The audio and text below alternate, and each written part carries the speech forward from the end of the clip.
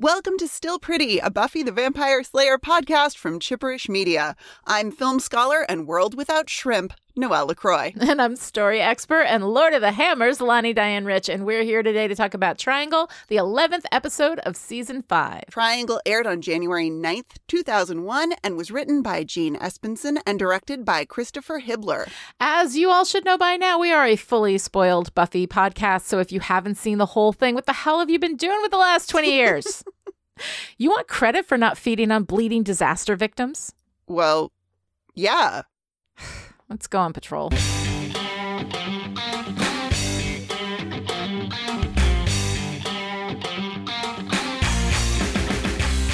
In Triangle, Xander suffers from the loss of Riley, and Buffy deals with the breakup by dusting a few vampires at the local convent and then hanging around to inquire about nun life. Do you have to be, super religious? Giles goes to England to visit the Watchers Council and ask them what they know about Glory, and Anya and Willow are both excited to watch over the magic box, just not together. Don't worry, Giles. I'll help her take care of everything. It'll be ship-shape. Better. It'll be shop-shape. Xander, she's talking to Giles like I'm not here. Make her stop. Spike sits in his lair practicing an apology to Buffy with Buffy the Mannequin, and it goes, well... And you ungrateful bitch! At the magic box, Anya and Willow argue about what does and does not constitute stealing. And when they pull in Xander to adjudicate, he makes a hasty retreat, with Tara booking it right behind him. They continue to fight as Willow practices her spell to create magical sunlight, but as Willow gets distracted and angry, a giant troll magically emerges before them and destroys the place with his hammer before running out the door. He's not a ball of sunshine. Willow and Anya steal Giles' car to go chase after the troll, arguing all the way. Tara tells Buffy about the fight between Willow and Anya, and Buffy over-identifies and freaks out that Xander and Anya are going to break up. They can't break up. I think they have a beautiful love. Buffy and Tara go back to the magic shop and find the place trashed and Willow and Anya gone. Xander and Spike are bonding at the Bronze when Olaf the troll comes in demanding mead and babies. Xander tries to talk him out of eating babies, but Spike is, well, Spike. Or maybe you could fight him. Yeah, I could do that, but I'm paralyzed with not caring very much. Everyone shows up at the Bronze, and Olaf complains about Anya ruining all his fun. Just like when they were dating. And we're what, surprised by this? Willow tries to get rid of Olaf with another spell, but Olaf just trashes the place, injuring a number of patrons, and runs out. While Spike tends to the victims without so much as licking any of the free blood, Anya and Willow rush back to the magic box to figure out how to get the better of Olaf.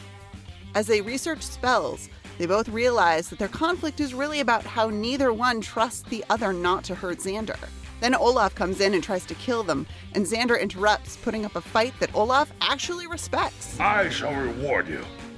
Only one of your women shall die, and you shall be the one to choose. Xander refuses to choose, and Olaf snaps his wrist. Buffy comes in and fights with Olaf while Willow and Anya work together to take his hammer away, which is the source of his power. They get it away from him, and Buffy goes in for the killing blow, but then Olaf picks her up and tosses her across the room. Oh, yeah. I forgot he still has all that troll strength. Olaf mocks Anya and Xander's love, and Buffy over-identifies again, knocking him out. Willow does a spell that sends him somewhere else, possibly to a land full of trolls, possibly to a world without shrimp, and everything is fine. Until later, when Giles returns and talks about Dawn being a mystical key with Joyce and Buffy, all while Dawn listens quietly from the staircase. All right, Noelle, so here we are at Triangle, the sitcomiest of all sitcom-y Buffy episodes. Is it the sitcomiest? I think it might be the sitcomiest. Here's the thing. Jane Espenson is delightful, and I absolutely love her. She is so funny and absolutely has kind of like this very sitcom-y, this very punchline-y kind of sense of humor, which is expressed to its fullest, best expression. I think in Triangle, it feels very sitcom-y to me. Yeah, I mean, possibly. Which isn't bad. It's funny. I love it. I'm racking my brain. Yeah. I'm racking my brain for Espensonian sitcom-ness. I mean, yeah. Does it feel more sitcom-y because it's essentially an episode about relationships? Mm-hmm. Yes. Is that part of? I mean, I don't know. It's sitcom-y because it's just so jokey. It is constantly like going for the joke. It's joke, joke. And they all got the, if you take a scene from Triangle and put a like a laugh track underneath it, you will not be able to tell the difference between that and an episode of Friends. That would be so much fun. I know. That would be so much fun. I wish I had the editing chops to do that. I'm feeling a little temptation. That might happen. I'm not making any promises. That might happen. Oh, please do it. Please do it for the Patreon. It wouldn't have to be the whole episode. Just like choose a scene. And then I'll just choose a scene and see if I can put some laugh track underneath it and see what because honestly, it feels extremely sitcom-y to me. But it is a lot of fun. And what did you think? How do you like this episode? I actually really like this episode. I think I misremembered this episode as having a completely different tone than it actually has. I enjoyed it quite a bit. If for no other reason than it is about relationships in this way that, you know, we're always talking about how with Buffy, everything is a metaphor and like the monster is a metaphor. Yes. And I feel like to a certain degree, you could take the supernatural elements out of this story and just have a real relationship kind of complex bad ex-boyfriend comes back and like, you know, like I just love Olaf the Troll. Played beautifully by Abraham Benrubi, who is absolutely adorable. He is lovely. It's not a terribly believable troll. Somebody who has been, I guess, like banished to live inside of a crystal for 1,000 years comes out saying, "Give me your meat and your babies," but then using other, expression that is extremely modern. Like when we were dating. When he talks to Anya. Yeah. So yeah, all of it feels a little bit weird. A little bit.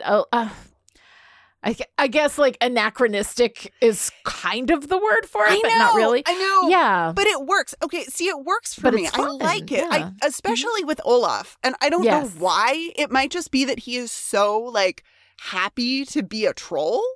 He really does. I think his troll expression is his best self. Yeah, well, and Xander even calls him on it. Xander's like, "You seem to enjoy being a troll." And Olaf says, "I adjusted," which I love. I just love so much.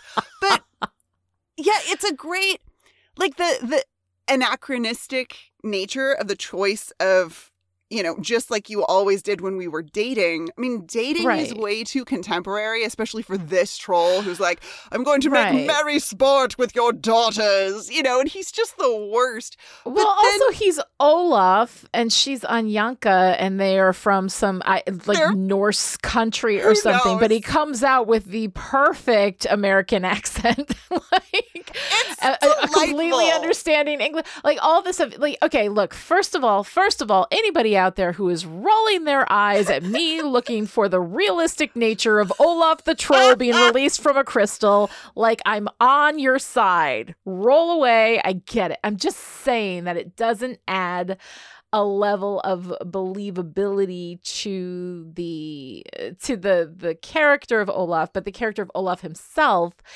is really, really fun. I enjoy him. I enjoy him I do so too. much. I did not cheat, not in my heart. It was only one wench. Like he's so scenery chewing. It's so good.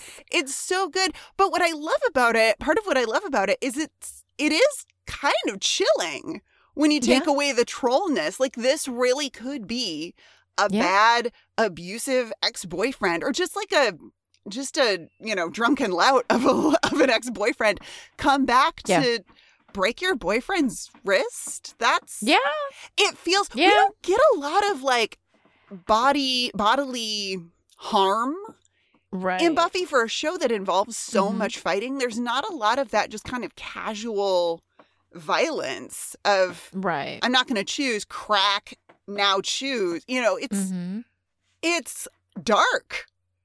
It is. It has a really, really dark moment. That moment when, he says, "Xander, you choose which one of your women is going to live and which is going to die." That's like a huge, horrible choice to have to make. And in a regular episode of Buffy, right, if you put that choice on any character where they have to make this terrible, terrible choice. First of all, we would make them make the choice because Whedon has never found a torture that he is not a huge fan of. Oh, yeah. And also, hopefully play out the consequences of that choice.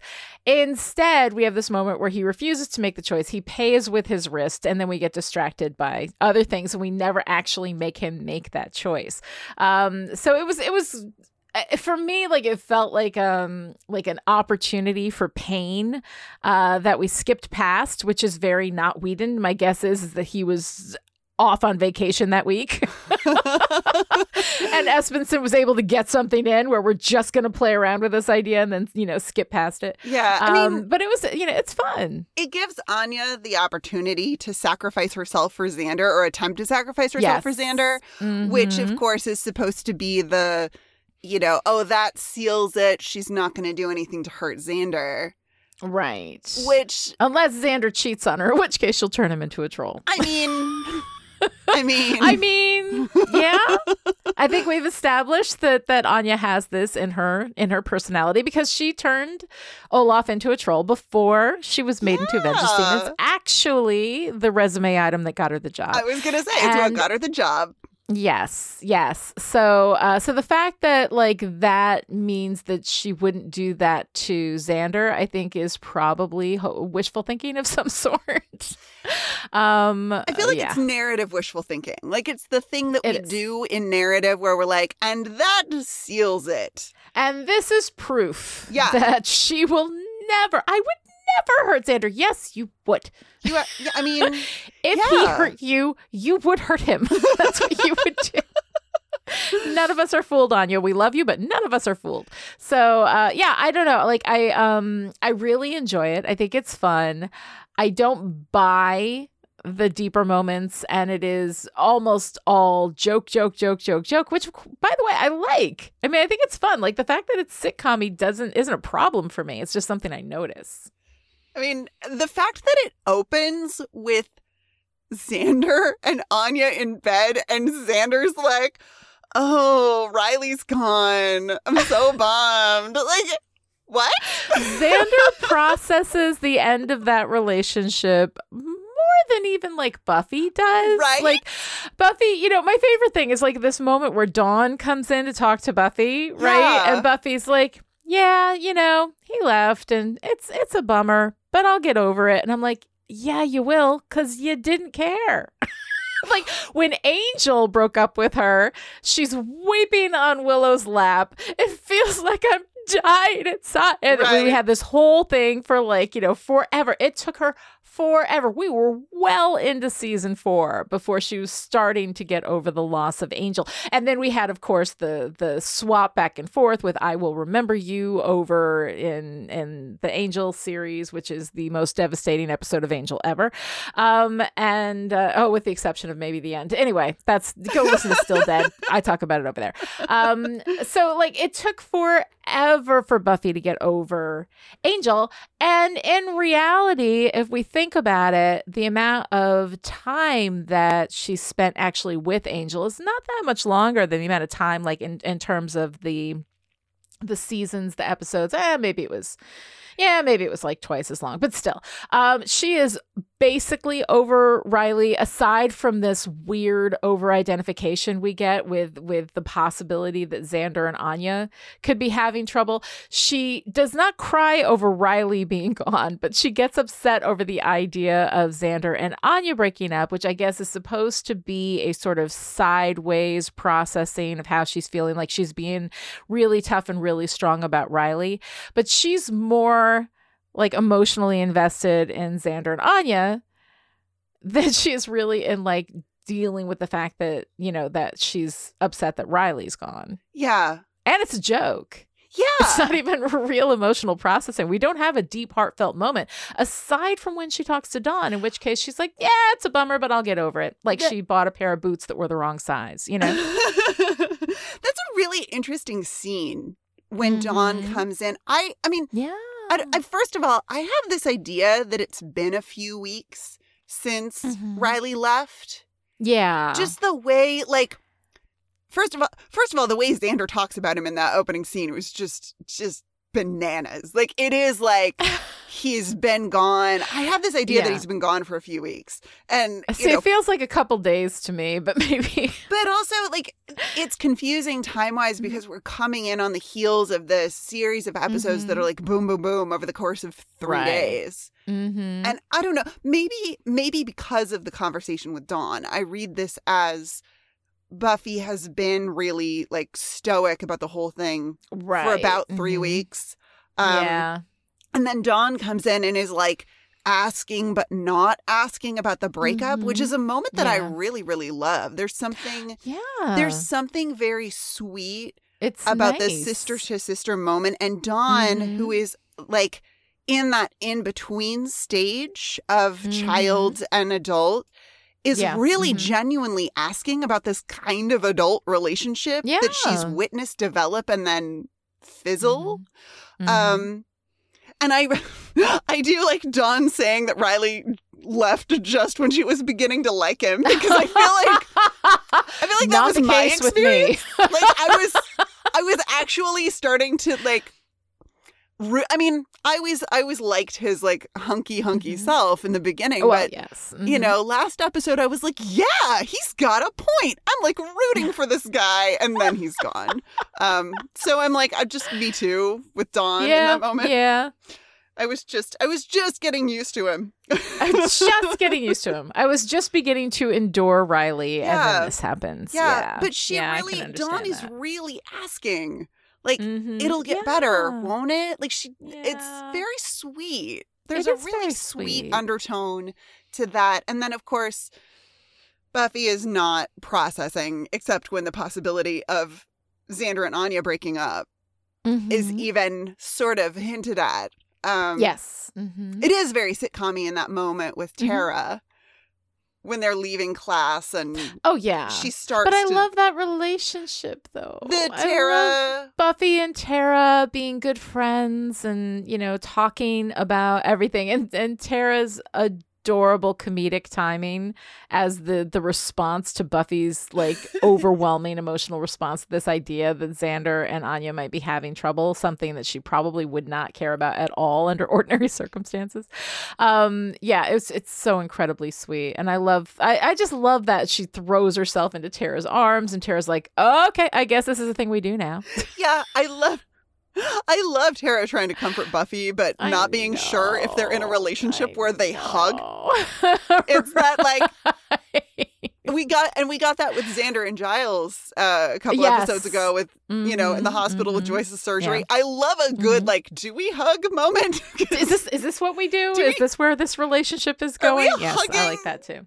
Are we a hugging family? Friends? Is that what this is? Yeah. Are we hugging? But it's nice to see Tara and Buffy together, you know, taking a class together, especially after Tara's not feeling like she was part of the group in family. And Tara has really folded really, since then, Tara has folded really nicely into the group in a way that I think this episode is suggesting that Anya hasn't.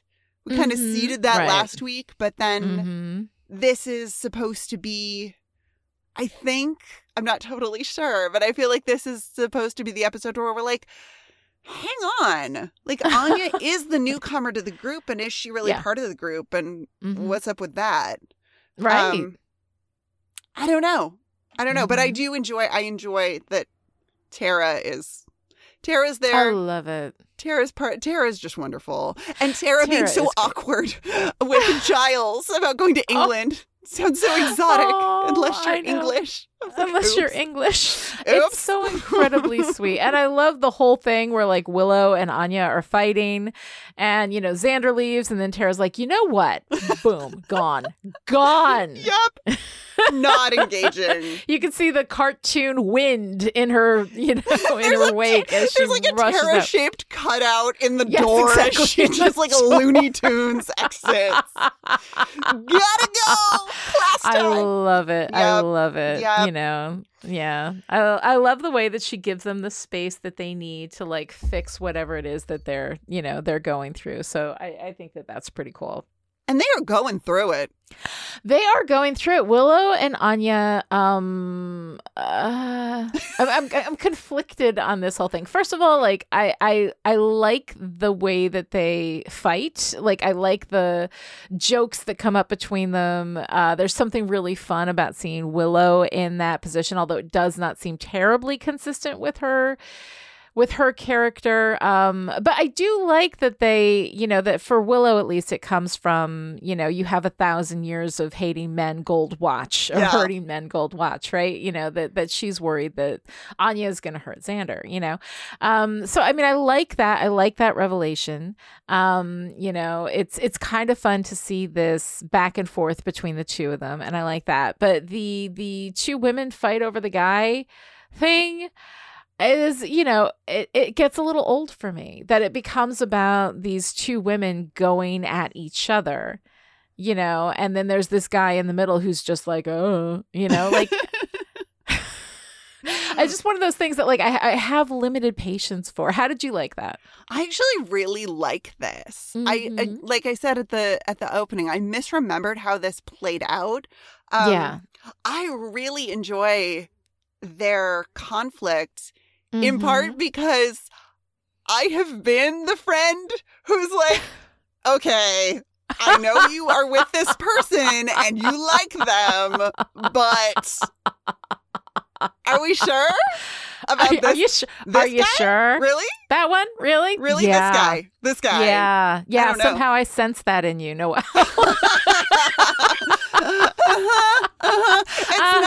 It's not like I have given the side eye to anyone that you might have, that some of your friends might have dated. Some of my friends who I don't podcast who will with remain unnamed, might exactly have considered dating at some point.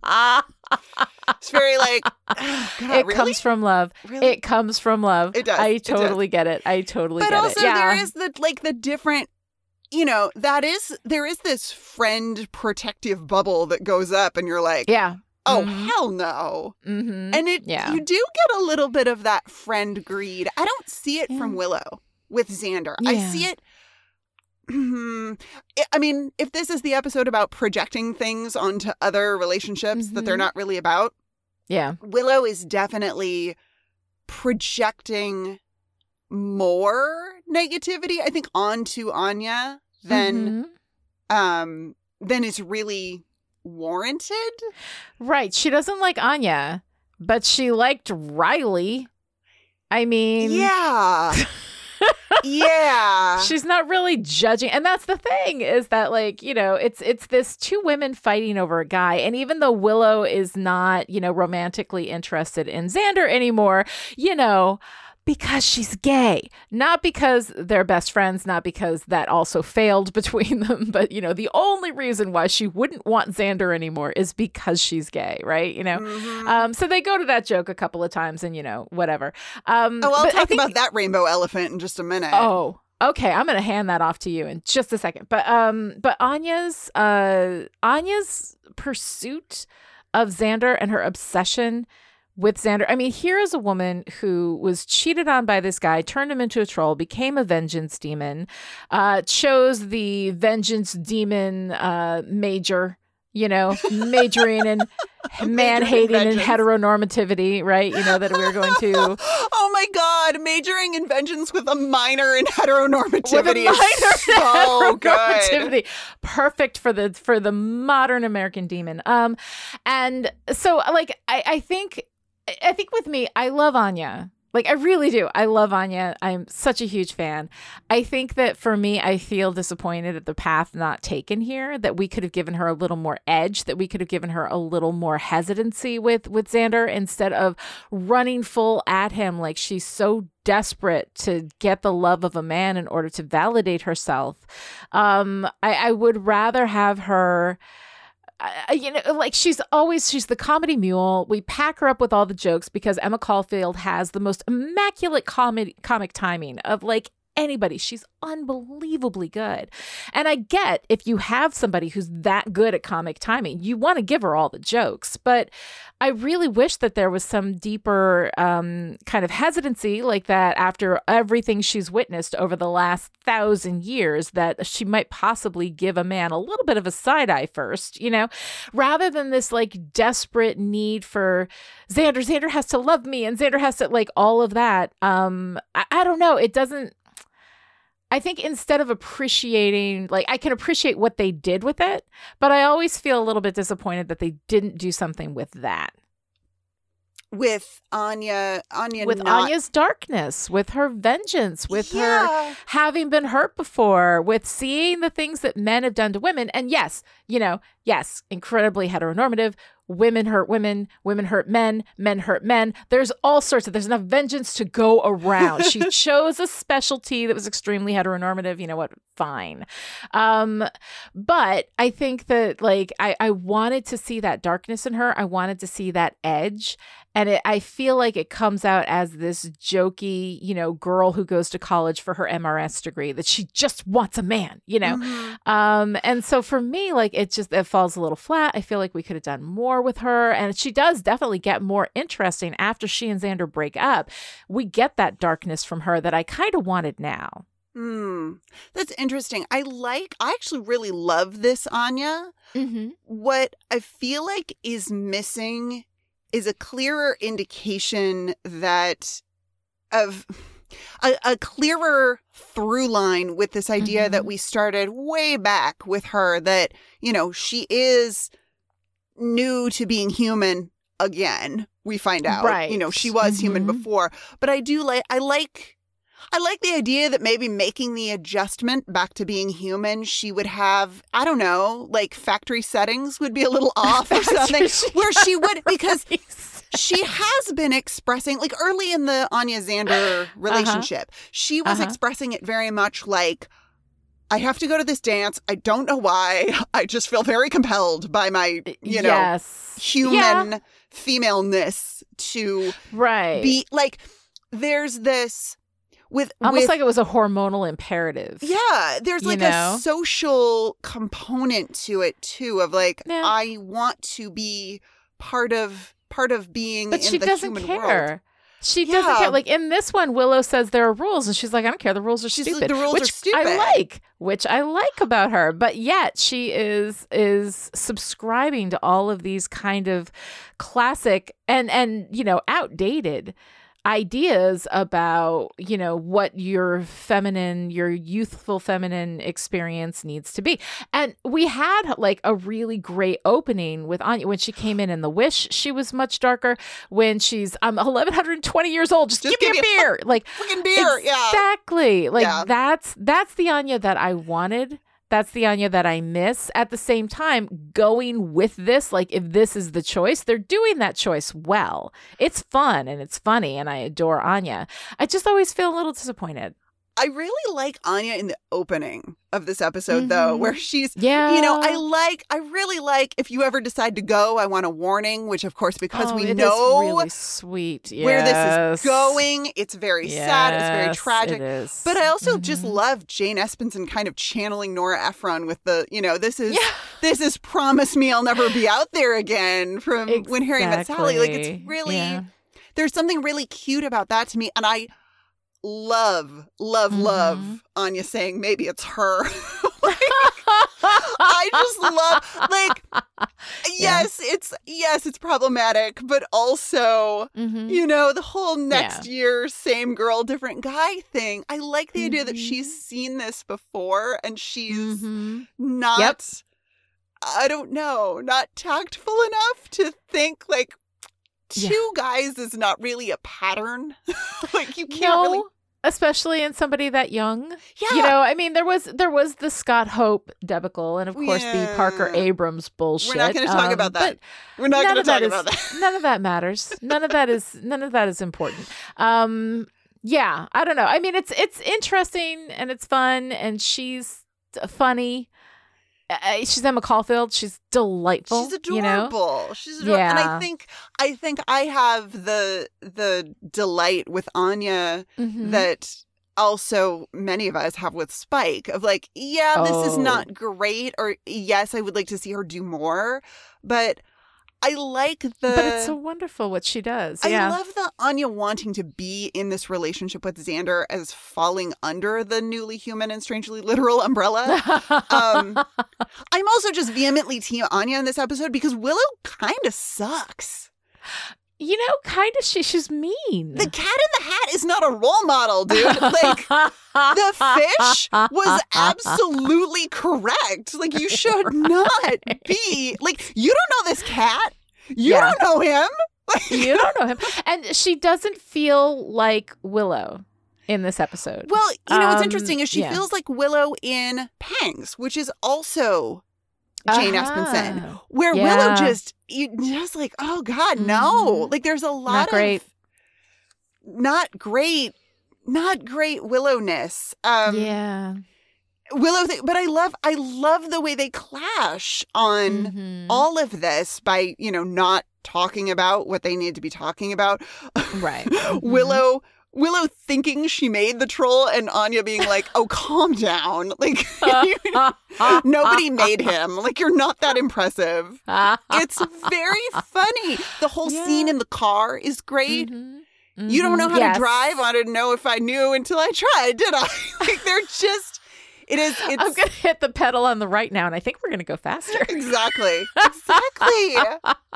It's pretty adorable. But this, I mean, overall to me, this feels like a subtler take on the idea of two women fighting over a man.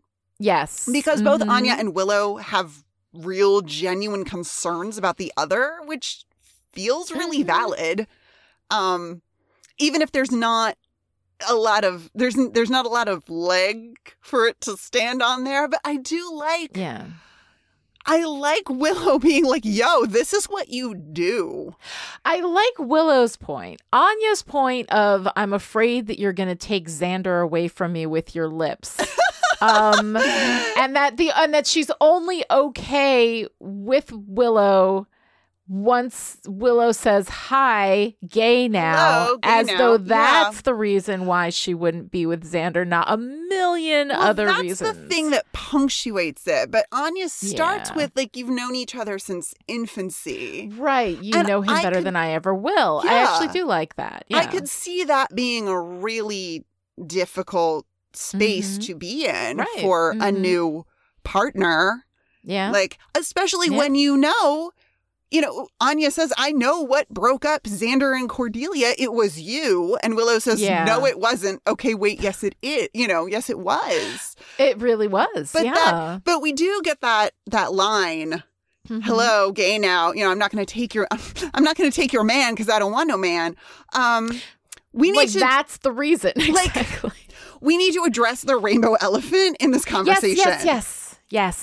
So we have Willow self-identifying as gay for the first time, Mhm. which is a thing. That's like a valid, Mm-hmm. totally valid, cool thing.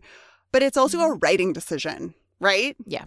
So sexuality is fluid. Identity is up to the individual. But of course, this is not a real person in the real world who had a seemingly fulfilling relationship with Oz, now identifying a different way. Mhm. This is written for this character yes. to say, and I don't love it. Mhm. I also kind of love it, but I know that a lot of folks who listen to this podcast identify as bisexual or pansexual. Mhm. And if this feels like a shitty writing moment to you, yeah, totally. That is a real thing. Like the bisexual Right. erasure on this Yes. show is real. Mhm. So just, I don't know. I just wanted to address that moment Mhm. because on the one Mhm. hand, like, it is a huge moment for Willow, but it's also downplayed because it's funny. And so Right. often women being gay is the punchline. And then we have Yes. then we layer some bi erasure on top of it. And it's just, Right, because you're defined by who you're sleeping with at the moment. So if you're bi and you're sleeping with a man, if you're a bi woman and you're sleeping with a man, you're actually straight, And if you're a bi woman and you're sleeping with a woman, then no, you're gay, And yeah, I mean, the space for that, for somebody to just be bi, was definitely not available, at this time in television. At least I can't think of an accepted, unchallenged bisexual character at this time. I don't think. I mean, A Shot at Love with Tila Tequila. When was that? Does anybody remember that? No? That was a reality show, but yeah. There was no, when was that? Now I want to get on the... I literally have the DuckDuckGo machine right here. Let's find out. Oh, that's not till 2007. A Shot at Love with Tila Tequila isn't for another 6 years. So, wow. We're really we're hurting. We're still hurting for bisexual representation, but it is, it's tricky. As much as I love that punchline, hello, gay now, is pretty... It's layered. It's complicated because it's written and not a real person in the real world self-identifying. Because newsflash, you're allowed to identify however you identify. And I know a lot of folks... You decide, exactly. A lot of folks use gay as shorthand. So you do you. However that works. Yeah, but the bi erasure is real. Yeah, no, it really is. Okay, so to talk about something that I clearly cannot get through an episode without talking about, could we talk about Spike a little bit? Yes, we can talk about Spike. We can talk about Spike if you must. I must. I did notice, by the way, your mention of people who love Spike earlier, and I felt attacked. I'm just saying, Spike. As always, lovingly attacked, or seen, or both. Yeah, a little bit of both, and I liked all of it. So Spike, as always, is delightful in this episode. Him with the mannequin doing the apology with the battered box of candies because he has been continually beating her over the head with them when she doesn't accept his apology immediately. And then when he calls her a bitch, it's just funny, but it's also a reminder that Spike is still Spike. He is still a vampire. He is still evil. He still can't understand healthy human relationship or love. And that's something that we need to not forget because it is really super easy to romanticize Spike, because he's so fun, because he's so funny, because he's so unbelievably hot. All of these things go into making the Spike soup. You know what I'm saying? So, I love that they don't, even though we as viewers might romanticize Spike. I'm not going to say that I might do that sometimes. I might, but the bottom line is that it's wrong, and the show is acknowledging that he is still Spike. He is just William the Bloody with a chip in the head, right? So I really, really like that. And I love the moment too when Olaf comes in and asks about babies, and Spike looks at Xander and says, "I don't know. What do you think? The hospital?" Yes, I'm paralyzed with not caring very much. I love him. Yeah. Try to get the ogre the meal that he wants. That's so very Spike. I hate Spike trying to apologize, though. And immediately getting defensive and then hostile when she hasn't said anything because she's a literal mannequin. So, and then he inevitably turns angry and beats her. Yeah. Because his he's head, evil. This is a hostile encounter, and it's just this tragicomic faces vase abusive relationship thing for me. There's something there that I'm not. Oh no, it's disturbing. It's fucked up. That entitlement to her forgiveness and to her, all of that is disturbing, and that's why I love it. It should be disturbing. You should be disturbed by Spike. And if they don't let Spike have these terrible, terrible moments, it is going to be really easy to forget and romanticize what he is. He is a monster. And you can't forget that. And it's interesting to me how that will slide more towards delight or toward disgust depending on, I don't know. For me, it's probably depending on the day. how much my Yeah. male entitlement to women's bodies and experiences What your patience gauge. is for that male Like, entitlement oh, to man. women's bodies. Yeah, Yes. But I do Mhm. love I love Spike bonding with all the men on the show.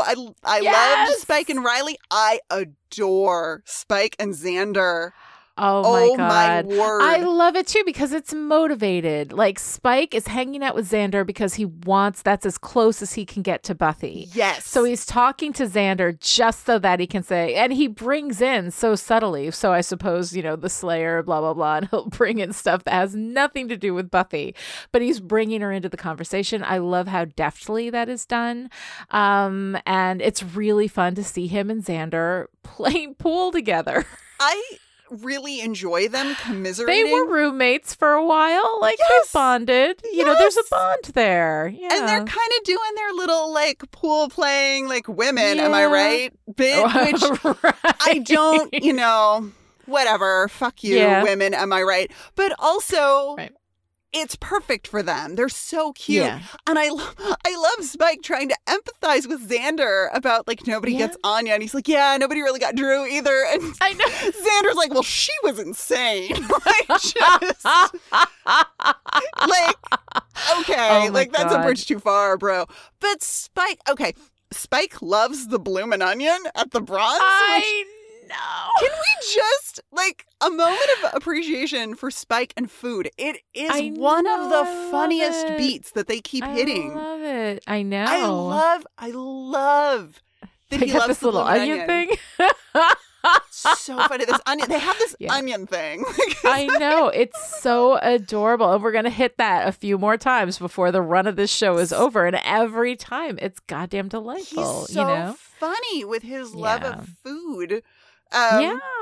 And then, oh God. And then after the fight, he wants credit for not feeding off bleeding disaster victims. Yes. She's like, you want credit for that? And he's like, well, yeah.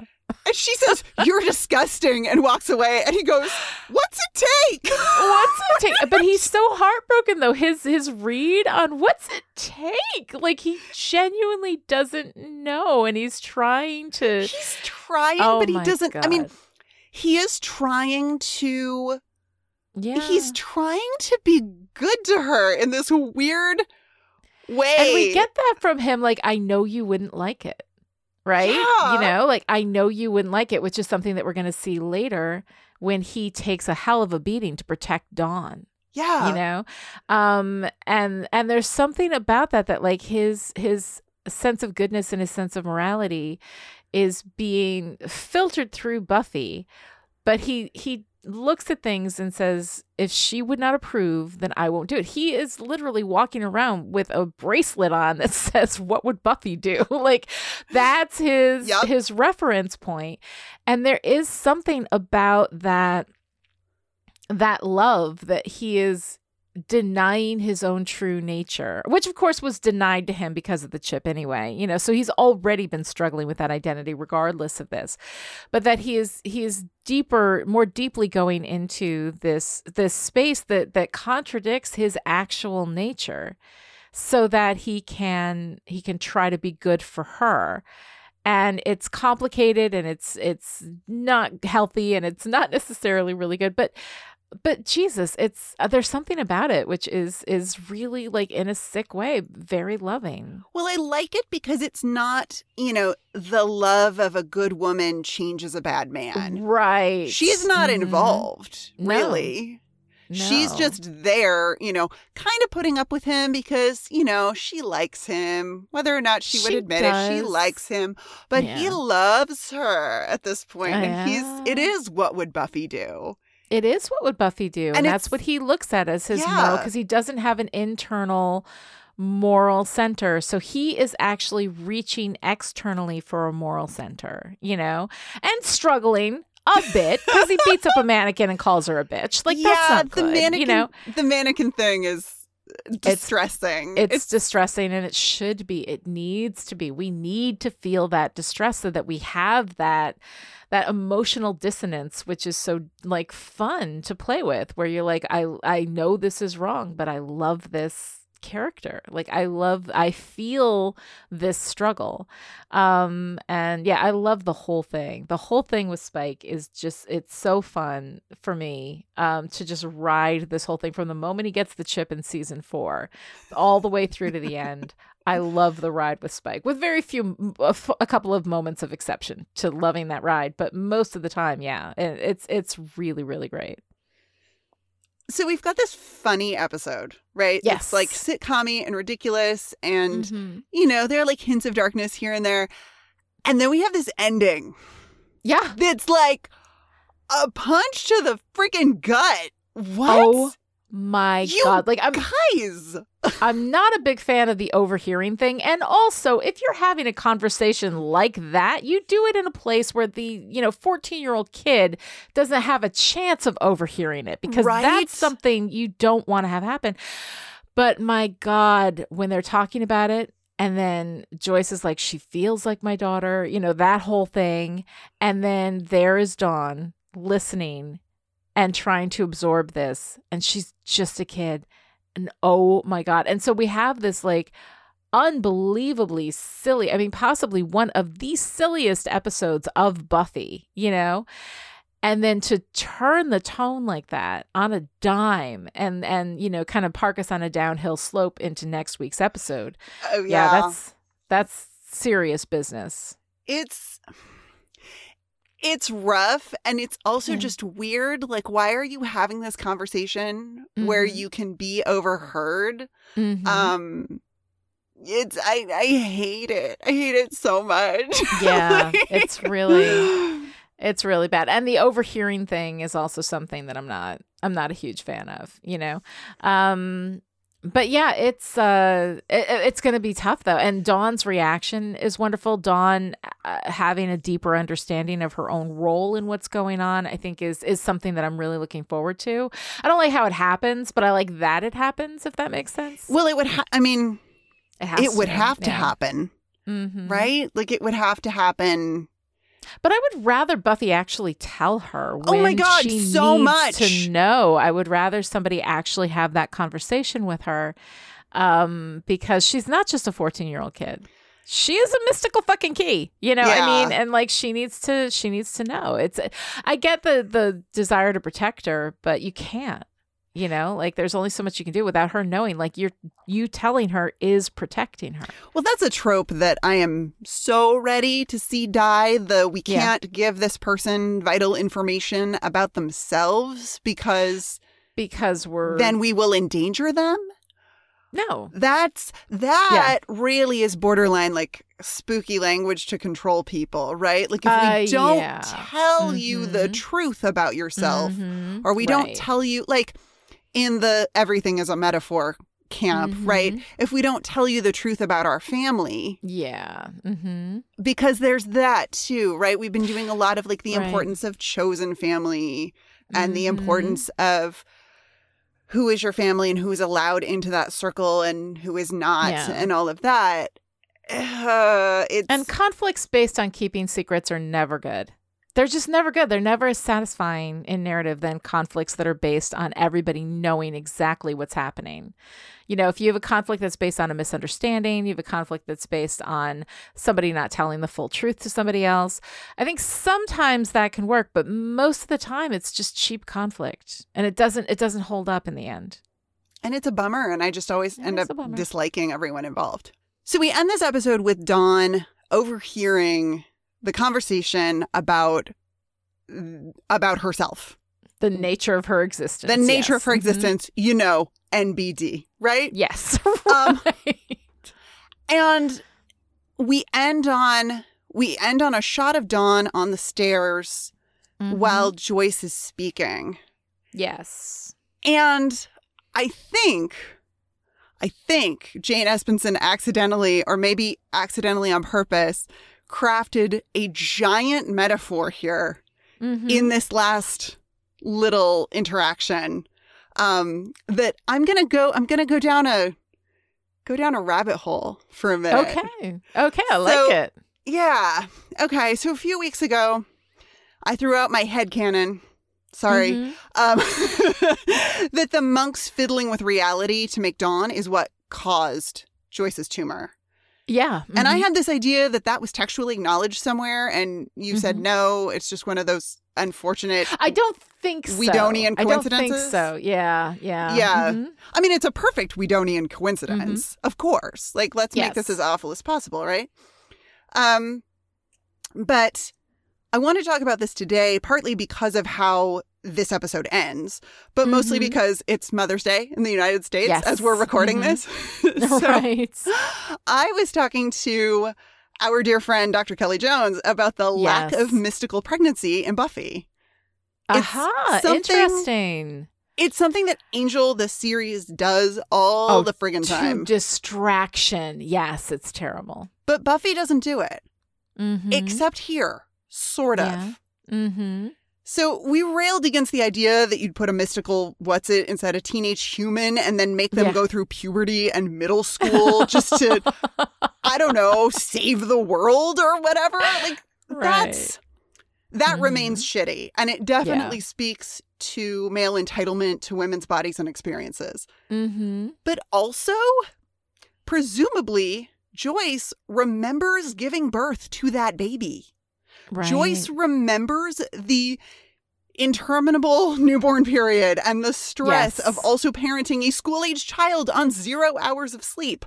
Because you know Hank Summers was not helping with the middle of the night feedings and diaper changes. Absolutely he was not. Yes.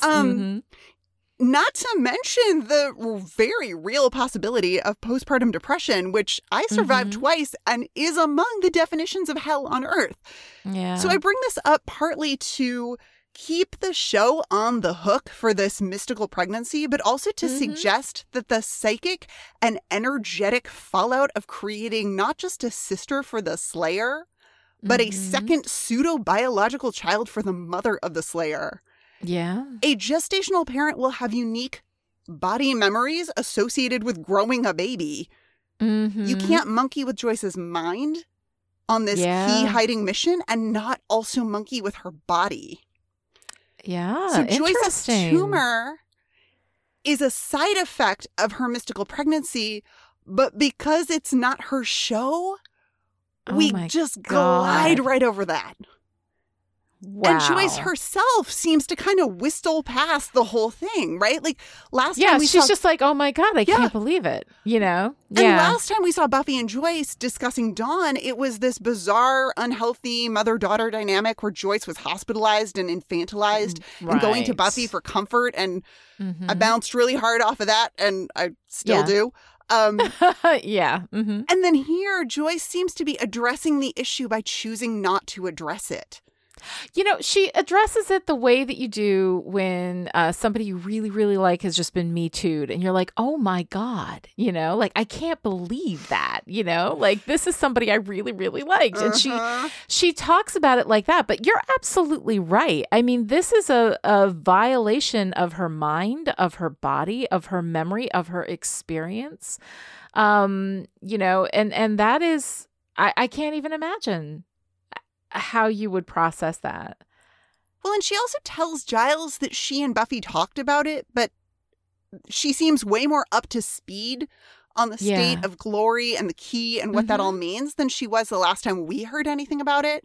Right. Which means that we missed that conversation between Buffy and Joyce, which I don't love. Yeah. You know, and then she says, I can't even think about this. It's too, and she trails off, interrupts herself and says, I'll get some more milk.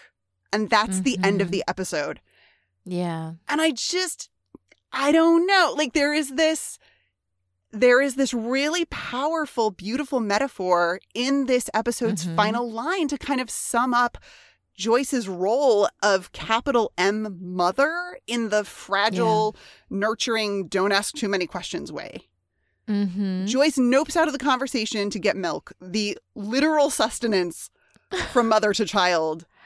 Yeah. And we just let it go. Like, we just let it go. We let the whole effect of all of this on the mother of this mystical child just completely erased because it's not her show.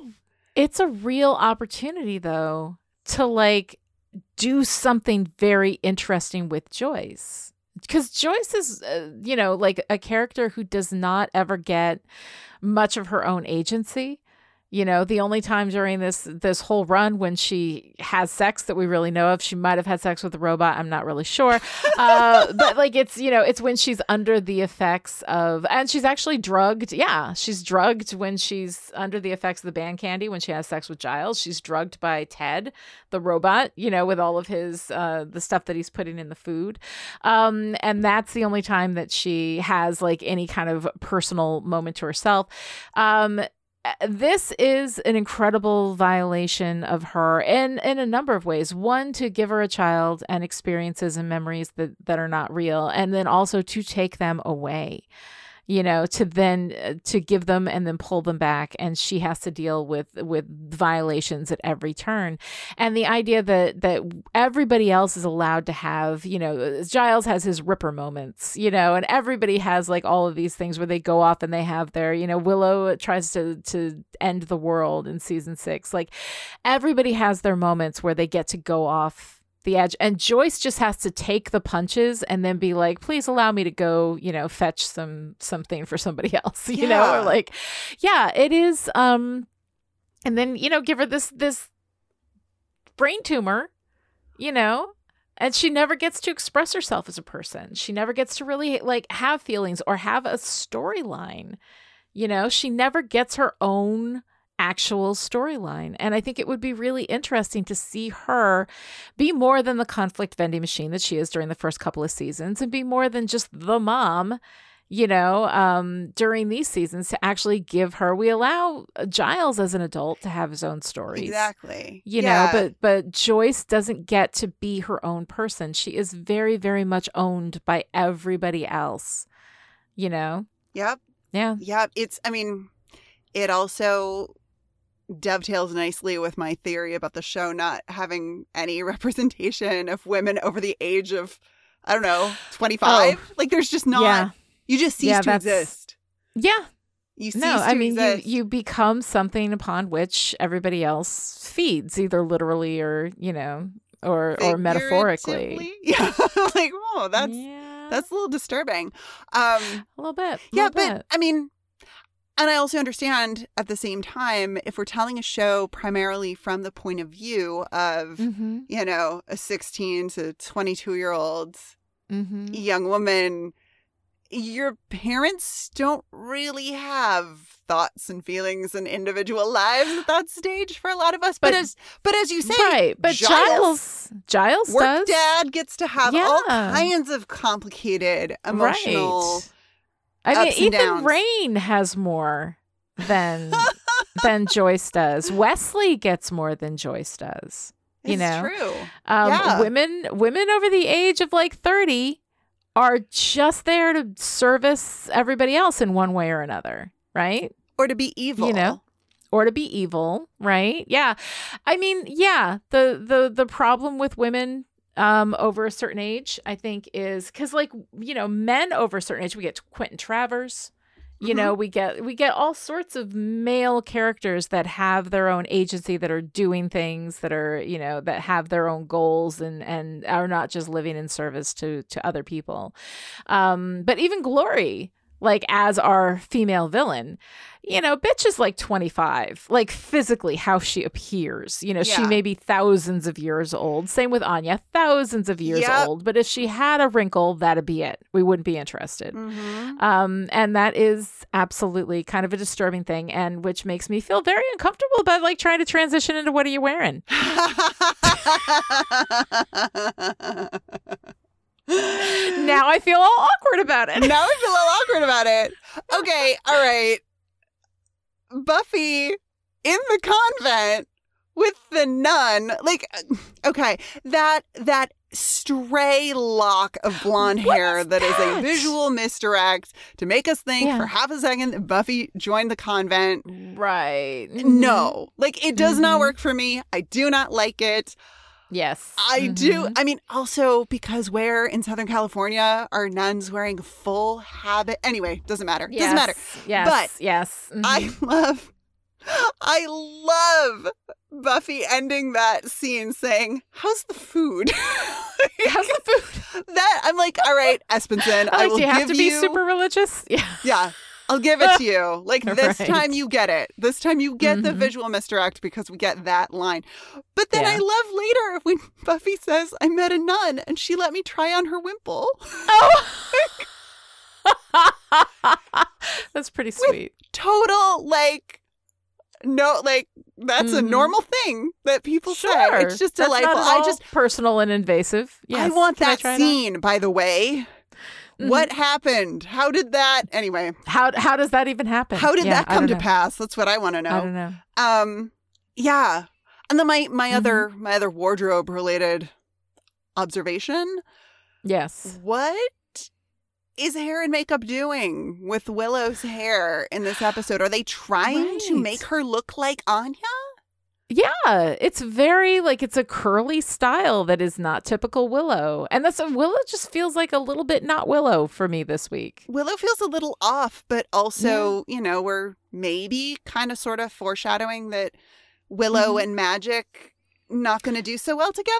Yeah, that it's going to be a problem for her, but that's definitely a long tail. That's a long, you I know? mean, who knows? Who knows? But, Yeah. and how is Amy still a rat?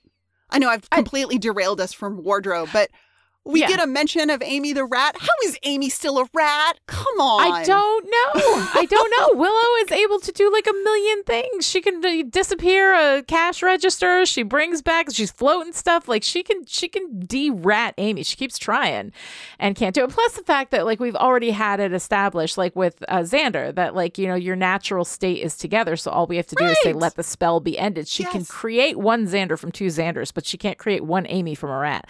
So yeah, I don't know. Like I understand why we do that, because we're saving Amy for later, which is fun, and there's a fun use for that. But yeah, I don't know why Amy's still a rat.